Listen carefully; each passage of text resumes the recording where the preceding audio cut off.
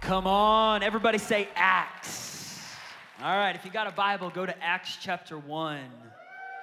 Yes, we are starting a new series this weekend on the book of Acts. And I'm so pumped about it. This book has changed my life. It's the first book after the Gospels. It's page 991. In case you're wondering, what page is this book in? It's in the Bible. But it is the story of how the church began. Right after Jesus went up to heaven, he gives these disciples, these 12 disciples, this mission, this, commandment, Great Commission to go and preach the gospel. But he says, wait for the power that's about to happen. And the book of Acts is all about the empowerment of the Holy Spirit on the early church and how it just completely revitalized the world, changed Jerusalem, turned upside down cities and countries, and this is how Christianity spread. This is really the story of the church in the book of Acts. And it ends abruptly. We're going to notice that as we get to the end of this, I don't know how long we'll be in this series. There's 28 chapters here. We could be in this series for the next 28 weeks. But I really feel in my heart that God wants to speak to us, that God wants to speak directly to you and I. The things that they walked through are things that you and I are facing right now. We need truth, we need grace, we need wisdom, we need the empowerment of the Holy Spirit. And we're in a time where our world is confused, our world is, there's wars, there's rumors of wars, there's all kinds of things going on. There really is a spirit of confusion in our society. And the book of Acts interrupted all the confusion and brought truth and brought the hope of Jesus Christ, and it was empowered by the Holy Spirit. So, in Acts chapter 1, verse 1, Luke, the author, who was a doctor, he wasn't one of the disciples that walked with Jesus, but he was one who came later on, and he heard about all these stories, and he started writing. He wrote the Gospel of Luke, and then he wrote the book of Acts. And he was writing to this young believer, Theophilus. And he said, I wrote to you about all that Jesus began to do and teach in my last book, until Jesus was taken up to heaven after giving instructions through the Holy Spirit to the apostles that he had chosen. After Jesus had suffered, he made himself visible to his disciples. For the next 40 days, he presented himself to them, and he gave convincing proofs that he was alive. We talked about one of these moments last week when Jesus showed up on the beach with Peter, and he had breakfast with Peter. And we talked about how he restored Peter and gave Peter, this commandment to go and feed the sheep and to go and preach the gospel. Jesus would show up to his disciples multiple times after he rose from the dead. He showed his scars to Thomas. He showed where they had nailed his hands and his feet. He showed up on the road to Emmaus, two guys who were walking towards Jerusalem. And they were talking how confusing these last few weeks had been in Jerusalem and how they didn't know how to make sense of what they had just experienced. How many of you guys have been there before where you don't know how to make sense of what you've just experienced? Half of us in the room. The other half, you're still in a place where you're so dazed and confused, you're like, I still don't know what's going on. Where am I? Who brought me here? And these guys were confused. And Jesus is walking right with them in the middle of their confusion. And their confusion doesn't just leave, he just begins to answer their questions. He begins speaking to them. And they're sitting down, they're having breakfast, and all of a sudden he's gone, and they realize that was Jesus that was with us. Well, this happened multiple times where he showed up after the resurrection and gave convincing proof that he was alive. And then it says this, on one occasion, in verse 4, while he was eating with the disciples, he gave them this commandment. This is before he goes up to heaven. He says, do not leave Jerusalem. And I want to stop right there. The fact that he would say these words means that they wanted to leave. They wanted to leave Jerusalem because they had been hurt in Jerusalem. They had messed up in Jerusalem. They had experienced the most pain in Jerusalem. They had good times in Galilee. They had good times in Nazareth. They had good times in other towns, Jericho. But Jerusalem, that was the place they experienced their greatest letdown. That's where they watched their Savior die on a cross. That's where they themselves betrayed him. They experienced not only their biggest disappointment, they experienced their biggest shame. And Jesus says, I want you to stay in the place that you've experienced the most pain, because where the devil has tried to strike you the hardest, I'm about to bring a blow to the kingdom of darkness like never before. Where the devil tried to stop you, I'm going to launch you.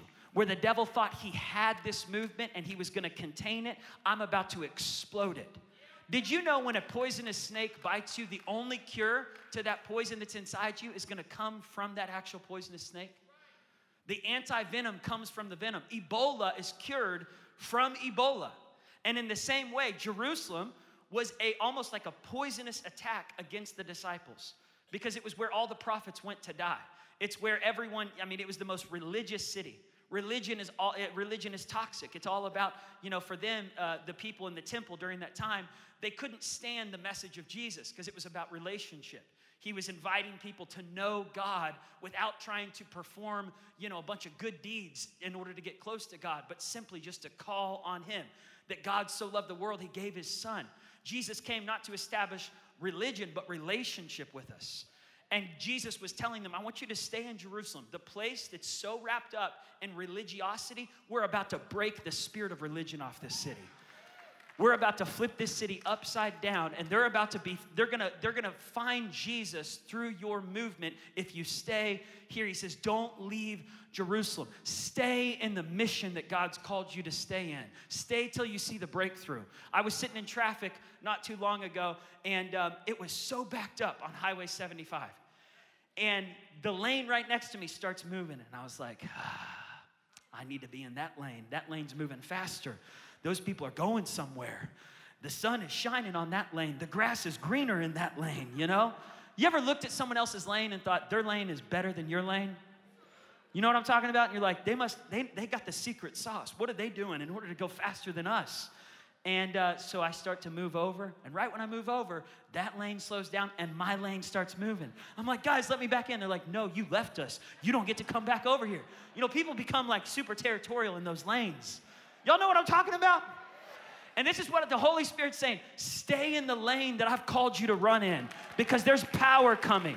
Don't get your eyes off your mission. Stay in the mission that God's called you to. Stay in the marriage God's called you to. Stay in the ministry God's called you to. Stay in the upper room of prayer.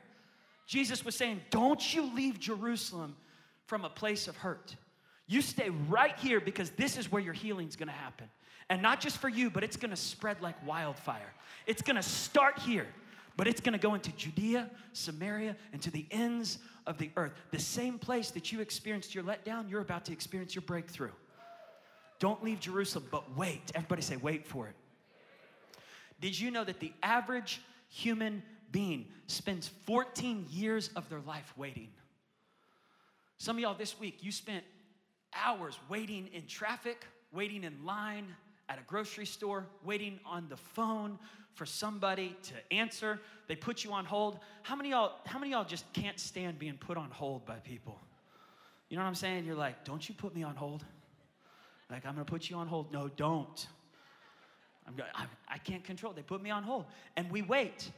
We wait. But there is a way to wait passively, and there's a way to wait actively. How you wait is just as important as what you're waiting for.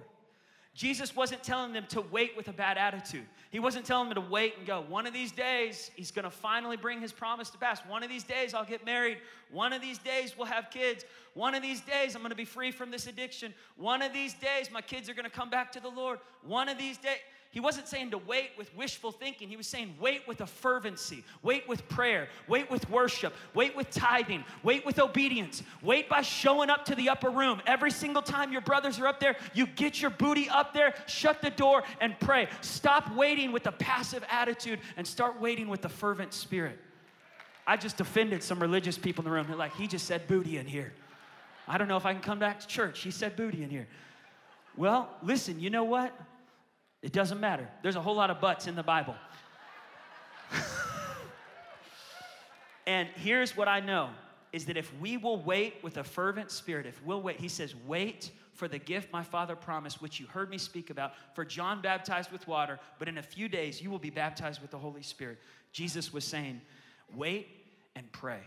And while you're waiting and praying, prepare, stir up your expectancy. Holy Spirit, speak to us right now, God. Stir up our expectancy for you to move. God, I pray, Lord, that whatever people are waiting on right now, you know people are waiting on big things and little things. Some people are waiting on direction. Some people are waiting on wisdom. Some people are waiting on a relationship to turn around. Some people are waiting, God, for their spouse. Some people are waiting for a miracle in their body, a miracle in their marriage. Some people are waiting, God, for healing to happen. I pray that today, God, you would arrest our hearts to wait, God, not from a lazy spirit, but, Lord, an active spirit. God, that we would be spiritually activated believers and that we would wait with prayer and expectancy in Jesus' name. He says, wait on the Holy Spirit. Who is the Holy Spirit? He is part of the Trinity, God the Father, Jesus the Son, and the Holy Spirit. 3 in 1. God reveals himself through the Holy Spirit. Even in the book of Genesis, chapter 1, the Spirit hovered over the water. The Holy Spirit is the breath of God. Spirit, Holy Spirit, in the Hebrew means ruach, which means the very wind or the breath. In the Greek, it's called pneuma, which is a breeze, a breath that comes from God. Some of us in this room, we need to check our breath. Turn to that person next to you and say, check your breath. What kind of spirit are you operating in? There's a lot of believers that are not moving in a Holy Spirit empowered life. We're moving in some sort of a spirit. But the Holy Spirit produces fruit: love, joy, peace, patience, kindness, gentleness, self-control, goodness. The Holy Spirit energizes us. You can tell a believer that's filled with the Holy Spirit, they're moving with purpose. They're moving with energy. They're moving with strength. Right now, the enemy has tried to exhaust the church, tried to make believers just walk around tired all the time. I need more espresso, whatever you call it. I need more coffee. How many shots of espresso did you have today? 4. I need 8. I need 10. I need my 4th cup of coffee. It's 10 a.m. I'm tired. I need more creatine. I need more strength from the weight room. I need another protein shake. Listen, the Holy Spirit can give to you the power that no coffee, no protein shake can give you, no diet here on earth. There is a power and an energy and a vitality that comes. You could go on vacation for weeks and still be tired. See, the real power doesn't come from what the world can offer. It comes from what the Holy Spirit can bring. He says, wait on the Holy Spirit. Otherwise, you're going to do things in your own strength. See, Jesus knew these disciples, they were going to preach. These were ordinary men. They had not graduated from a great university like Oral Roberts University. If you're an ORU grad today, shout out to all our ORU grads. Hey, is anyone here this weekend that's from out of town? Can we just give a big hand clap for any families that are from out of town? Maybe you're visiting. If you are, stand up. I want to just honor those of you that are here from out of town. I know we got our friends Dennis and Colleen Rouse from Atlanta, Georgia, pastors, leaders. Come on, give all these families a big hand. Thanks for joining us today. So glad to have y'all from out of town. But the thing I love the story of Acts is that these were men and women who were not extraordinary in the eyes of others. They didn't have graduate degrees from the temple universities in Israel. They were not from big families with a lot of money. These were fishermen. These were guys who cut dudes' ears off. These were messed up people. You go, well, hold on. These were really good people. No, they were just saved by the grace of Jesus Christ. Don't try to polish the disciples, because then you eliminate God using broken people with issues. How many are thankful that God uses broken people with issues? Come on, this is my service right here. Where's my broken? Come on, how many of y'all got some issues? And God still uses you. Come on, that's what I'm talking about. Jesus was using, and he knew, in order for you to move in power, it's not going to come from what man can give to you. It's not going to come from how good you've been, how much good things you've done. It's only going to come through the power. The power of the Holy Spirit. What language is he talking? I'm talking the language of heaven. God wants to restore a lost language in the church. It's 2022. It's about time that churches our size start speaking in tongues a whole lot more. Now hold on, Paul. You're going to scare off all the new people. No, the new people need something different than what the world offers. They're going to the liquor store, the spirits. They haven't found what they're looking for, but when you come into church, he's pouring drinks. He's about to, come on, God's got something fresh for you today. God wants you to move in power today. God wants his church to get strong again. God wants believers to start walking in a greater maturity. God wants people to know there's a church that's moving like the book of Acts again. When I was younger, I remember my mom and dad, they baptized me. I was in Royal Rangers, and they were doing water baptism, and we came downstairs from Royal Rangers, and I got baptized. I came out of the water, and my dad said, "Do you want to receive the Holy Spirit?" I said, "Yes." He said, "It's for every believer." I said, "Yes." And he said, "You know, the Holy Spirit, there's evidence of the Holy Spirit that can happen in your life." I said, "Tell me about it." You know, he says, prophecy and discernment, wisdom, speaking in tongues, faith. He starts talking to me about the gifts of the Spirit. He says, "Do you want that, Paul?" I said, "Yes, I want that. It's free. It's a gift for any believer who wants it. It's not just contained to certain families or certain people or just pastors or missionaries. It's for the back row to the front row. It's for any seat in the house, anyone watching online, from Russia, Ukraine, China, wherever you're watching from, West Virginia, wherever you're at. God wants to give you the gifts of the Spirit. And this is what we need in this hour. We need power from on high. Because we're facing things that are beyond our understanding. How many of y'all have walked through something that's beyond your understanding in the last year? And you're going, "I don't even know what to do with this. I don't know how to interpret this. I've done everything I can in the natural, and it is still beyond me." Who's been there before? I've been there.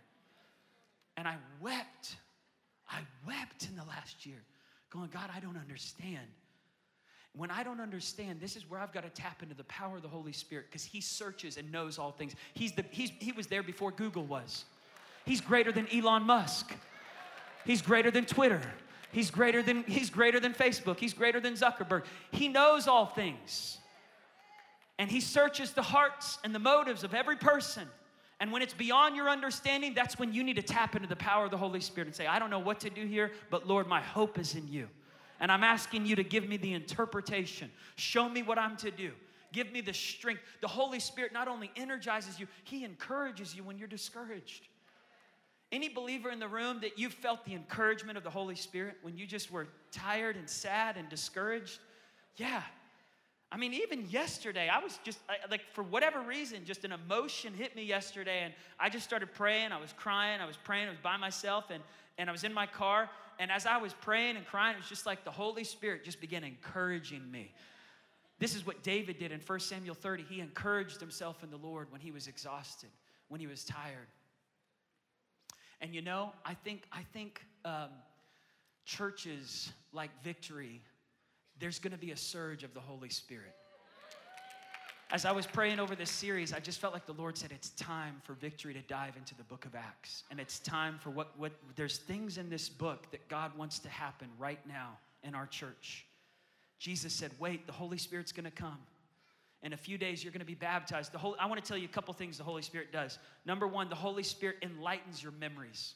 He enlightens your memories. It's, you know, the enemy tries to almost cause a spiritual Alzheimer's on believers to forget what God has done, to forget what God has said, and to forget the names of God. Did you know that God has names for every season you walk through? I'm telling you what, this morning, the 9 a.m. service, we were $300,000 short for our Tulsa Dream Center pool, and we just started worshiping and praying. And one of the names of God is Jehovah Jireh. My God shall provide all of my needs according to his riches and glory in Christ. I got a word for somebody who's believing for a car, who's believing for tuition. He is Jehovah Jireh in your season of lack. For some of you, you're up against a battle that's bigger than you. You know what his name is during that season? Jehovah Nissi, my banner of victory. He's my great defender. For some of you, you're the lost sheep. He's your great shepherd in this season. He's bringing you back. He's the father that waits on the front porch, running down the driveway to you. But in the 9 a.m. service, I was starting to preach my sermon, and Daniel Henshaw ran up on stage, and he said, I'm sorry to interrupt you, but God just showed up, and someone just gave a check for $300,000. And it's not a faith check, it's a real check. Come on, you can take it to the bank. God just took care of the rest of the Tulsa Dream Center pool this morning.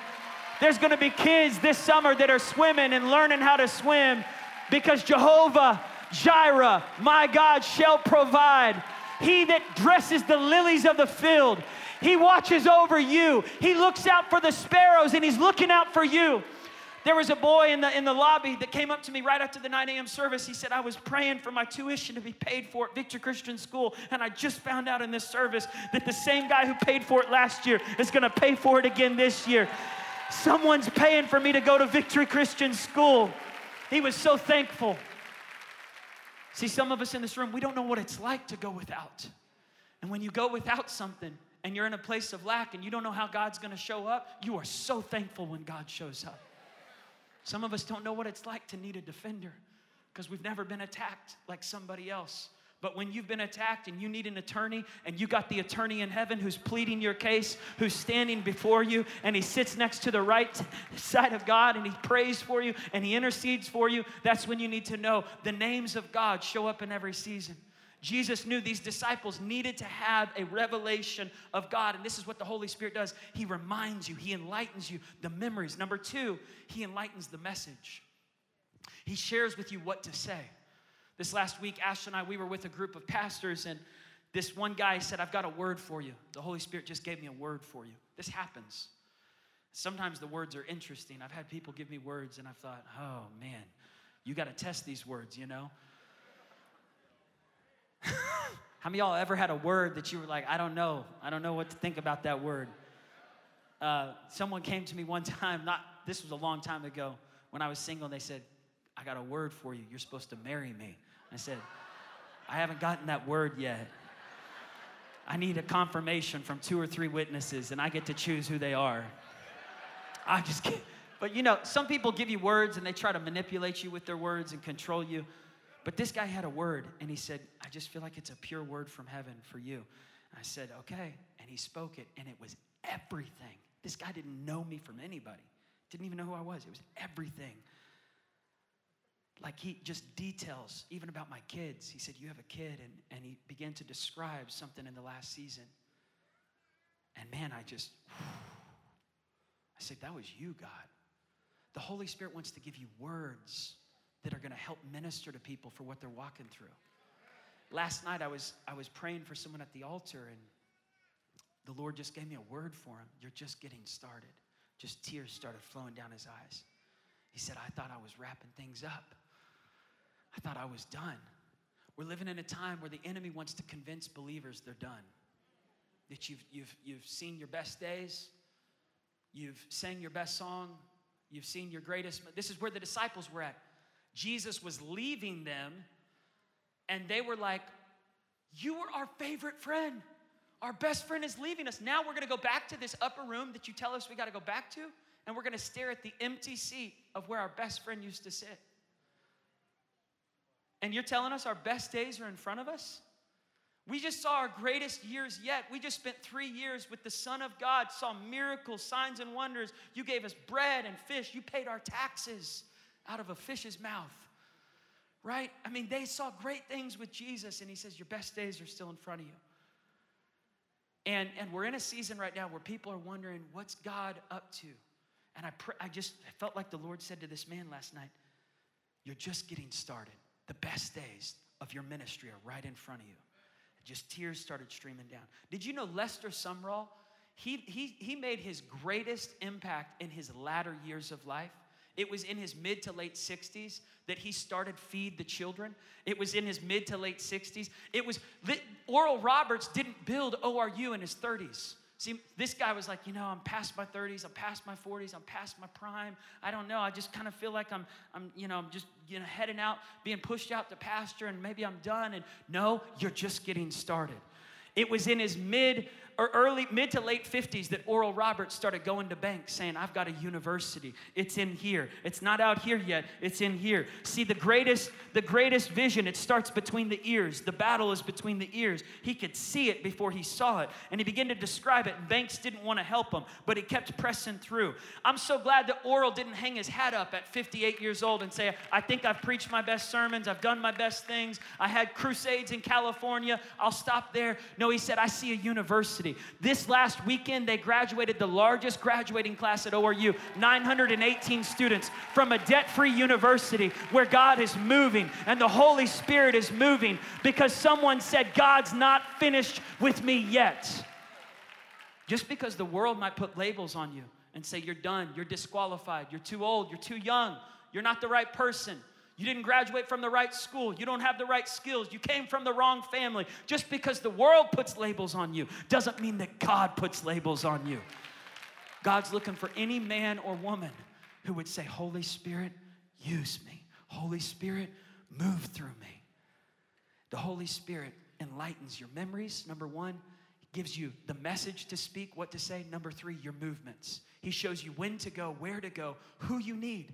In the book of Acts, we're going to find out the Holy Spirit is involved in every movement of the church. He literally tells Paul, don't go there. It's not time yet. You're not supposed to go to Asia yet, but I do want you to go here. And I need you to go talk to Cornelius. I need you to chase that chariot. And I need you to go and talk to these people. And you're called to stop doing ministry with this guy. It's not that he's bad, it's just that I've got him called to do some other things with some other people, and I need you to do some things with Silas now. Like the Holy Spirit wants to direct your friendships, wants to direct your relationships, and sometimes there's necessary endings that have to happen. It doesn't mean that someone's wrong or someone's off. It just means the Holy Spirit has assignments for each season, each person. And he's wanting to spread the gospel across the earth. He's got a big vision. And the Holy Spirit, I want to tell you two things he does to energize you. Two things. Number one, he energizes you to preach with power. He energizes you to preach with power. If it's a heavy burden, it's not from the Holy Spirit. Jesus said in Matthew 10, verse 38, he said, come to me all who are weary and heavy burdened, for I will give you rest. My yoke is easy. My burden is... The Holy Spirit wants to energize you by taking off burdens that you were never meant to carry. Can you imagine if I had to carry this pulpit? Oh, my word, this is heavy. Okay. This is heavy. This is probably about a solid 75 pounds, maybe 150 pounds here. And can you imagine if I felt like I had to carry this everywhere I went? Like after service, I got to go home. I got to go play with my kids. And while I'm playing with them, I'm just, carrying this pulpit. Come here, Mac. Come here, Liam.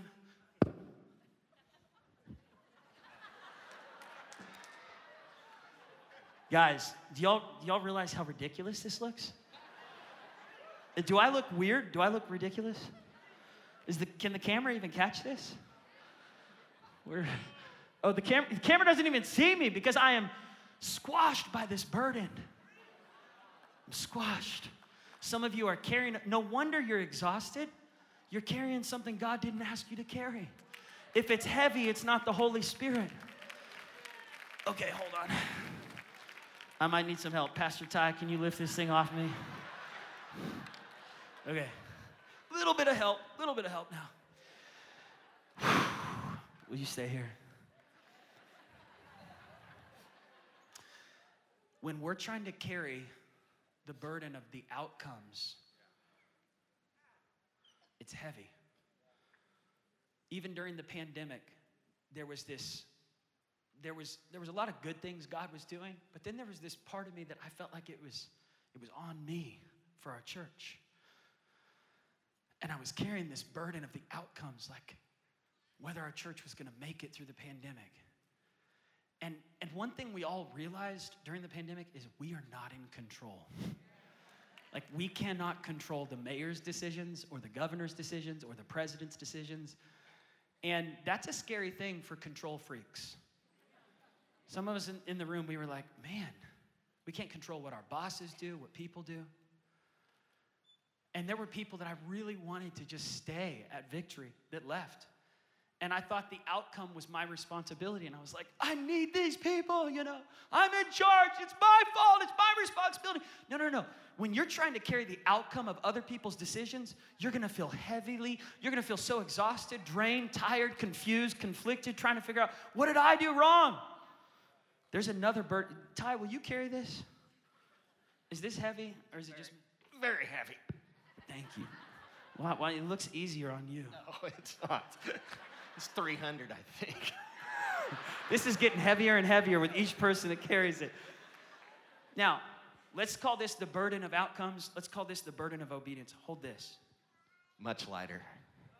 You can carry this. Much easier. This is easy, right? Because when I'm just focused on obeying God, I'm not in charge of the outcomes of people's decisions. You know, Ashley said something to me not too long ago. She said, you're carrying this burden of other people's decisions like it's your responsibility. Paul, your responsibility is right here. Pray, preach, do what you need to do, apologize to whoever you need to apologize to, but you can't determine other people's forgiveness. That's too heavy of a burden for you to bear. You'll be spending the rest of your life trying to control other people's decisions. That's the burden of outcome. That is not your burden to carry. Your burden is obedience. Obey, obey. Thank you, Pastor Ty. I'm going to leave this down here because it's too heavy for me to carry. And I'm going to lay this at the altar. Let's leave it right there. Some of y'all need to lay some burdens at the altar today. If it's heavy, it's not from the Holy Spirit. He comes to energize you. He blesses you with a burden that's light. He blesses you with a burden. Now, it doesn't mean that you don't have work to do. You still have work to do. I was talking with a guy in his early 20s the other day, and he said, I can't wait to retire. I said, what? When are you going to retire? He said, when I'm like 27. I was like, what are you going to do after that? He's like, nothing the rest of my life. And I was like, that sounds miserable, you know? I don't know. I just like to work, and I just like to be a part of doing stuff and building things and helping people and growing things. And I think God created us in his image, put us in the garden and said, I want you to work this garden and multiply and be fruitful with your life. And so I was trying to talk to him. I said, you know, maybe you could do some other things, like start some businesses. And he was like, nah, just going to sit on the beach and retire at 27. You know, we're living in a time right now where people don't want to work. But the Holy Spirit is looking for men and women who say, you know what? I want my life to count for eternity. So whatever I can do to make an impact, I'm going to go work at the Tulsa Dream Center. If you're going to retire, go do something that's fruitful for the kingdom of God. Go minister at Walmart. Go share the love of Jesus in the youth group. Become a mentor. Start a connect group. Join me. You know what? We're going to start prayer this Wednesday at noon right here for anyone who wants to pray. I just sense it's a season. It's a time to lean in and pray. We have prayer happening all throughout the week. We have a prayer room that's open every day. You could come early in the morning, 6 a.m., but on Wednesdays for at least the next month or 2 months or 3 months, I'm going to be in here praying. And we're just going to turn on worship music in this room, and we are going to pray for our city. We're going to pray for churches. We're going to pray for pastors. We're going to pray for government officials. We're going to pray for our country, the countries of the world. We're going to pray for the Holy Spirit to move in revival. That's a light burden. Dr. Cho, who pastors the largest church in the world, they said, what's the secret to the success that God's given you in Seoul, South Korea? 1 million people come to their church every week. He said, I pray and I obey. Everything else is up to God. I pray and I obey. The results are up to God. The outcome is not my... Paul the apostle said this, some water, some sow seed, but the Lord is the Lord of the harvest. He's in charge of the outcomes, not us. The Holy Spirit energizes us to preach with power and to live the life he's called us to live, to move in the demonstration of the gospel. I want the band to come out. Let's keep reading. They said, when are you going to restore the kingdom of Israel in verse 6? They're focused on a secular kingdom, a material kingdom. When are we going to get our country back from the Roman Empire? When are we going to overthrow the other political side? And Jesus said, you got it wrong. I'm not just here to try to restore a political kingdom. That's not my focus. My focus is to destroy the kingdom of darkness, the bondages that people are in, not just in Israel, but across the world. See, Jesus had a bigger vision than his disciples. They were thinking a nationalistic vision. He was thinking a global vision. They were thinking, we got to get things right here. Jesus said, no, it's going to start in Jerusalem. But what's going to happen is the Roman Empire is going to oppress you. They're going to persecute you. You're going to go through suffering. There's going to be martyrdom. And the church is going to explode like crazy. Because where the enemy comes in and tries to threaten the church, the gates of hell will not prevail. Jesus was telling his disciples, buckle your seatbelts. You're about to go on the greatest adventure of a lifetime. You can push for political power, but it's an empty life, he says. He who gains the world loses his soul, but whoever loses his life for my sake will find it. Now, he's not saying don't get involved in the political landscape. He's saying be a part of it, but be a part of a bigger kingdom here. Be focused on driving out the spirit of darkness and bringing salvation to people and bringing grace to people and bringing the gospel to people. Go and preach the gospel to all the world, he was saying. He was saying it's going to start in Jerusalem, then Judea, then Samaria, then the ends of the earth. He said it's not for you to know the times. Timing is in God's hands. Some of us are trying to control the outcome of time. When you get married, when you have your first kid, when you get a promotion, when someone gives you a car, when you get that certain thing that you've been waiting for, whatever it is. Jesus says, don't get focused on the timing of things. Just focus on preparing your heart for what God wants to do. How you wait is more important, or just as important as what you're waiting for. And he says, but you will receive power. This is the key verse in the book of Acts. You will receive power. Everybody say power. Power. When the Holy Spirit comes on you, you will be my witnesses in Jerusalem and in all Judea and Samaria and to the ends of the earth. After he said this, he was taken up before their very eyes, and a cloud hid him from their sight. So Jesus goes up, and they're watching him. As we were coming back home on a plane this past week, I was looking at the clouds, and we had to go through some turbulence. We had to kind of go through a stormy spot, some really thick clouds, and the pilot knew exactly where to go.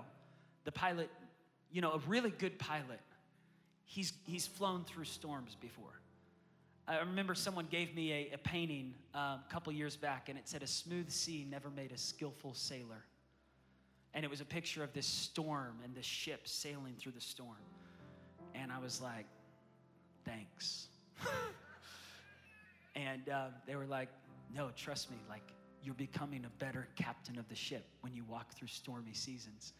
And I think it's the same for a pilot. A smooth sky never made a skillful pilot.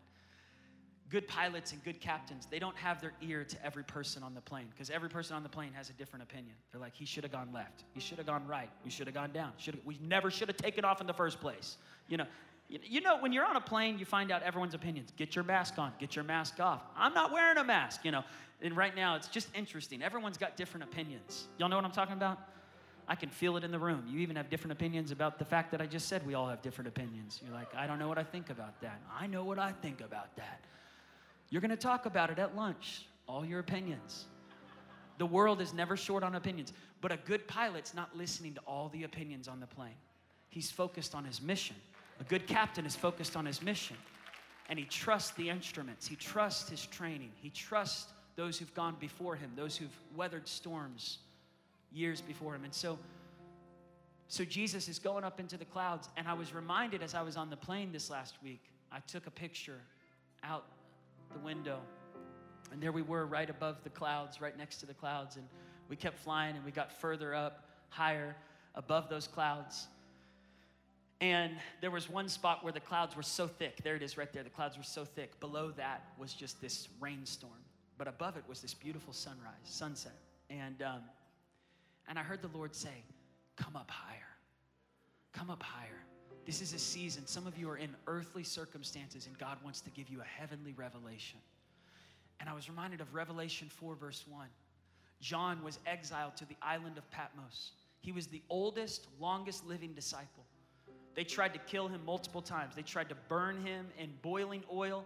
They tried to stretch his body out. Multiple times, emperors tried to kill John. They couldn't kill John. He was so full of the love of God, he just couldn't be stopped. He was like the unbeatable disciple. Lived into his 90s, and he's riding on this island. He's been exiled to an island all by himself. Some of y'all are like, that sounds nice. I want to go to an island all by myself too. But he was there left to die, wild beast on this island.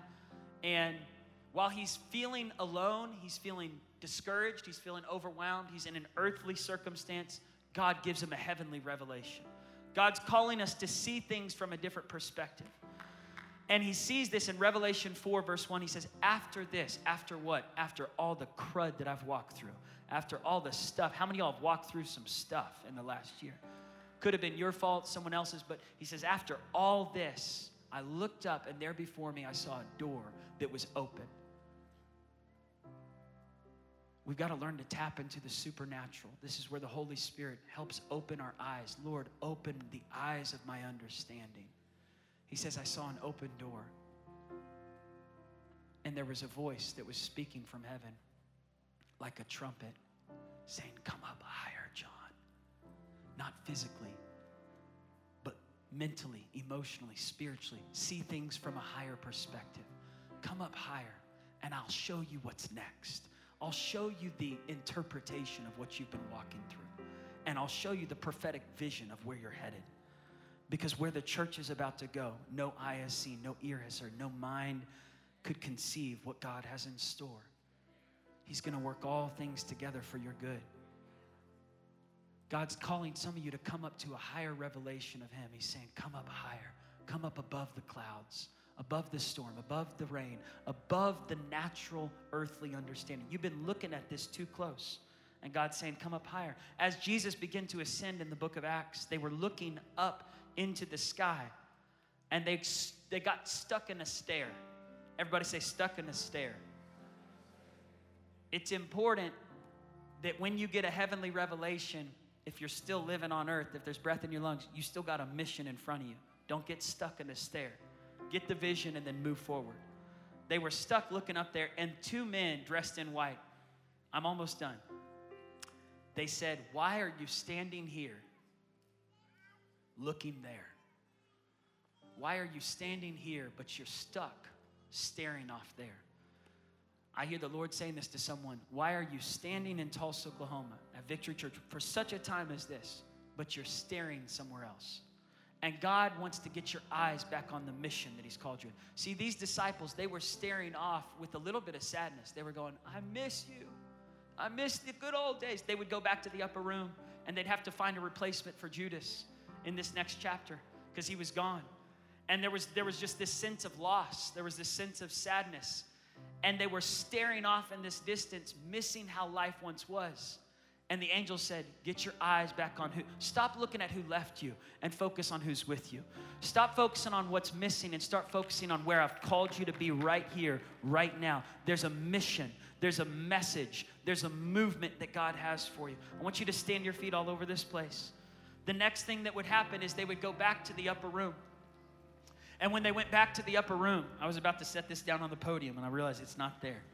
As they went back to the upper room, it says in verse 12, they returned to Jerusalem. And they went upstairs, and they shut the door behind them. Some of you need to shut the door on distraction. Shut the door on opinions of everyone else. And it was Peter, James, John, Andrew, Philip, Thomas, Bartholomew, Matthew, James, son of Alphaeus, Simon the Zealot, Judas, son of James. This was a different Judas. Y'all are like, I thought he was gone. This is a different one. And it says they all joined together constantly in prayer. I pray and I obey. Prayer is connecting with heaven. Prayer is releasing the will and the kingdom of heaven. Prayer refreshes you. Prayer encourages you. Prayer connects you with God's heart. They begin to pray, but they prayed in one accord. And they prayed for the answers to the questions they were facing. Like, who should we choose next to be in this group? And in that upper room, in that place of prayer, the miracle that God was going to bring them was already in the house. Some of you are waiting on a miracle, and God says the miracle is in the house. The thing you've been looking for, it's already in the house. The stuff you've been waiting on, it's in the house. Their next disciple was already in the house. Not only that, but the evangelist of the New Testament, who would write 13 books in the New Testament, was already in the city of Jerusalem. His name was Saul of Tarsus. Don't look at things in the natural. They were judging a man by the way that man looks at man. But God was saying the miracle for the New Testament is not only already in the house, there's another one that's right inside this city. See, God was about to launch these disciples into a new season. They needed power. They needed a Holy Spirit revelation. Some of you are right now, you are literally at an intersection of fear or faith. You're at an intersection of whether you're going to go your way or God's way, and God's saying, lean into obedience. The outcome is not your responsibility. Obedience is. And if you will pray and follow the voice of God above all other voices, follow what God's asking you to do, lean into his heart, God's going to not only use you in great ways, he's going to connect you, he's going to line up favor for you, he's going to give you wisdom, he's going to give you the grace you need, he's going to unlock the doors that no man could unlock, he's going to shut the doors that need to be shut, he's going to connect the dots for you, he's going to work all things together for good. I'm telling you, Pentecost is coming, fire is coming. These disciples, they didn't know that back in that upper room, they were going to pray. It was going to feel normal to them. It was going to feel a little sad to them. Just because you don't have the feelings every Sunday doesn't mean the Holy Spirit's not moving. Sometimes you got to stir it up when you don't feel it. They would go back to that upper room and they would pray. Jesus wasn't there anymore. He had already ascended in heaven. They'd look at that empty seat. They would cry. And then they would pray and cry. And they would pray and cry some more. And they would pray and cry some more. And then they would talk about it. And then they would eat and they would pray and cry some more. And then all of a sudden, tongues of fire appeared over their head. The sound of a rushing wind began to blow through the windows. You've got to learn to wait with a fervency, even when you don't feel like it. You've got to stir it up. See, God has greater things, but we've got to stir up our expectancy. We've got to not base our faith on what we've seen or what we feel, but on what we know. See, religion is about what you do. Relationship is about who you know. And when you're moving from a place of relationship, this is where Jesus was calling them. He says, I want you to know the Holy Spirit. I want the Holy Spirit to be so inside you that you're going to hear his voice. You're going to know which way to turn. You're going to know which person to connect with. You're going to know what city to go into. You're going to know what sermons to preach. God wants us to move by the power of the Holy Spirit. In the next chapter after Pentecost, they would lay hands on a lame man. Even their shadows would walk past people, and people would get healed. God wants to unlock the miracles of heaven to flow in and through his church. He wants disciples to move in power, to move in unity, to move in harmony, to move in one accord. I want us to close our eyes all over this place. If you're here right now and you need a fresh touch from heaven, you're walking through some earthly circumstances, you need a heavenly perspective. You need God to pull off some burdens that you've been holding on to. Some of you have been carrying that 300-pound pulpit over there, and God's saying it's time to lay down that burden. It's time to trust me with your life. It's time to trust the Holy Spirit with what he's going to speak to you. Some of you need direction for this next season. You need a word from heaven. You need to know that you've heard from God. Don't do anything without the unction of the Holy Spirit. He wants to lead you and guide you and comfort you and counsel you with heads bowed and eyes closed. If you're here today and he's speaking to you, you want that, I want you to raise your hand across this room. You know God's talking to you. Just leave your seat. Come and find a place at this altar. Come and lay it down at this altar. Some of you, you need to get your language back. You need to get that language of heaven back. You want the gifts of the Spirit. You're hungry for the gifts of the Spirit. You knew it when you were a kid. You used to hear that back a long time ago. And God's saying, I want you to get that back. I want you to get that. Some of you have never seen it before. You've never heard it before. And maybe it feels strange to you. But God's saying, I want you to step into a new, higher level of understanding of the Word of God. I want you to move by the power of the Holy Spirit. I want to help you in everything you're walking through. See, God has a calling for you. He's not finished with you. You haven't seen your best days yet. You haven't sang your best song. You haven't written your best song yet. You haven't preached your best sermon yet. You haven't met your best friends yet. God says, I've got new, fresh things for you. I've got fresh seasons for you. I've got fresh songs for you. I've got greater days ahead for you. Whatever you've walked through, whatever's been trying to steal your joy, the thief comes to steal, kill, and destroy. But Jesus said, I've come to give you life and life more abundantly. And through the Holy Spirit, he's going to breathe fresh life. He's going to restore what the devil tried to steal. He's going to restore your confidence again. He's going to restore your courage again. He's going to strengthen your bones again. He's going to strengthen your marriage. He's going to strengthen your family. He's going to cause that anxiety to leave you, that depression to leave you. As you get alone in that upper room, as you start praying, God's going to start connecting the dots for you. Let's just begin to worship right here at this altar. Just ask for the Holy Spirit just to move in your life. Holy Spirit.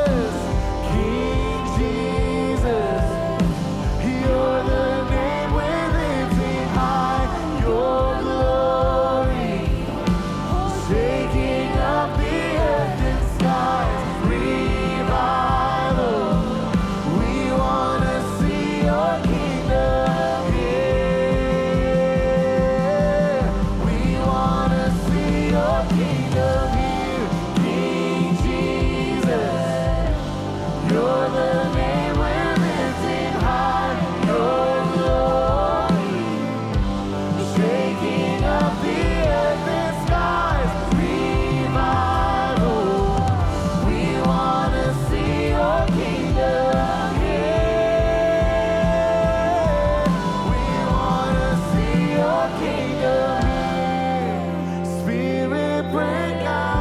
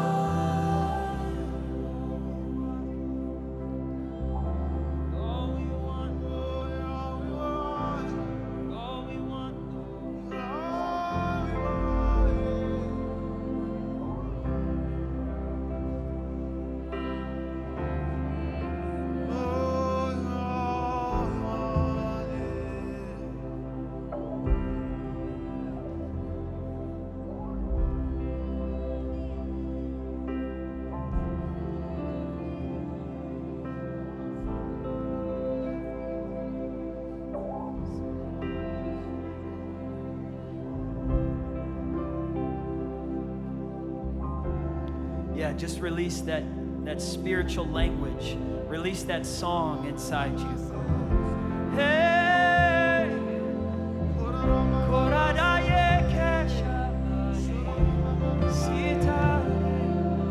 when I don't know what to do.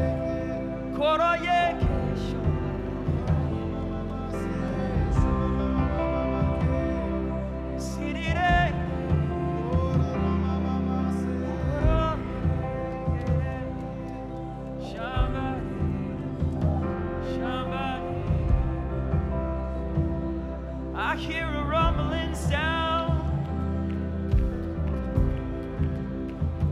I hear a fresh wind.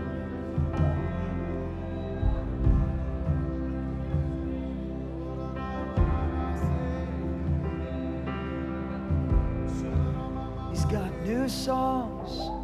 He's got new words. He's got new life.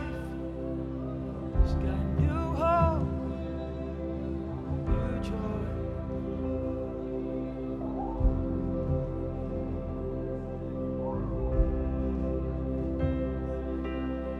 He's gonna restore you.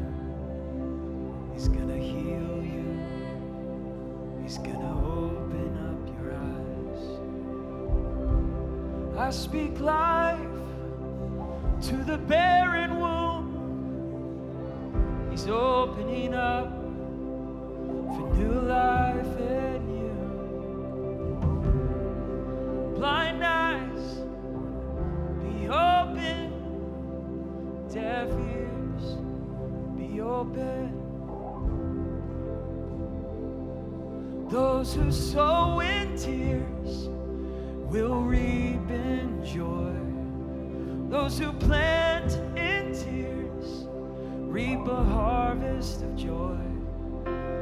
He's not finished, no, no, no, no, no. He's just beginning in you. He who started this work in you, he'll be faithful to complete it. Bring you to a flourishing finish.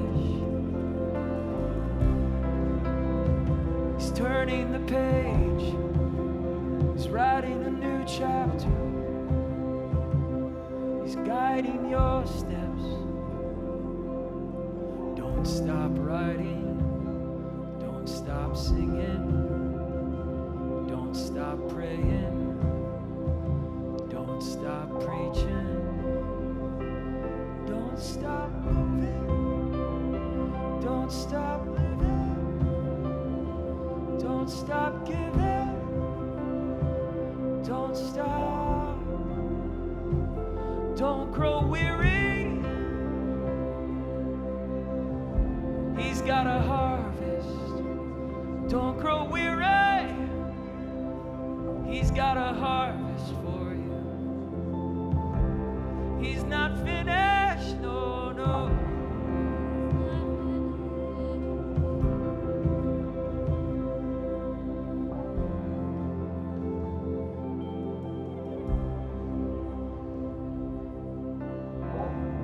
He says, I'm going to pour out my spirit on sons and daughters, men and women, the young and the old. It's multi-generational. It's every nation, every race. It's women and men. It's young boys and young girls. It's older men and older women. God says, I'm going to do something fresh in every generation across the church.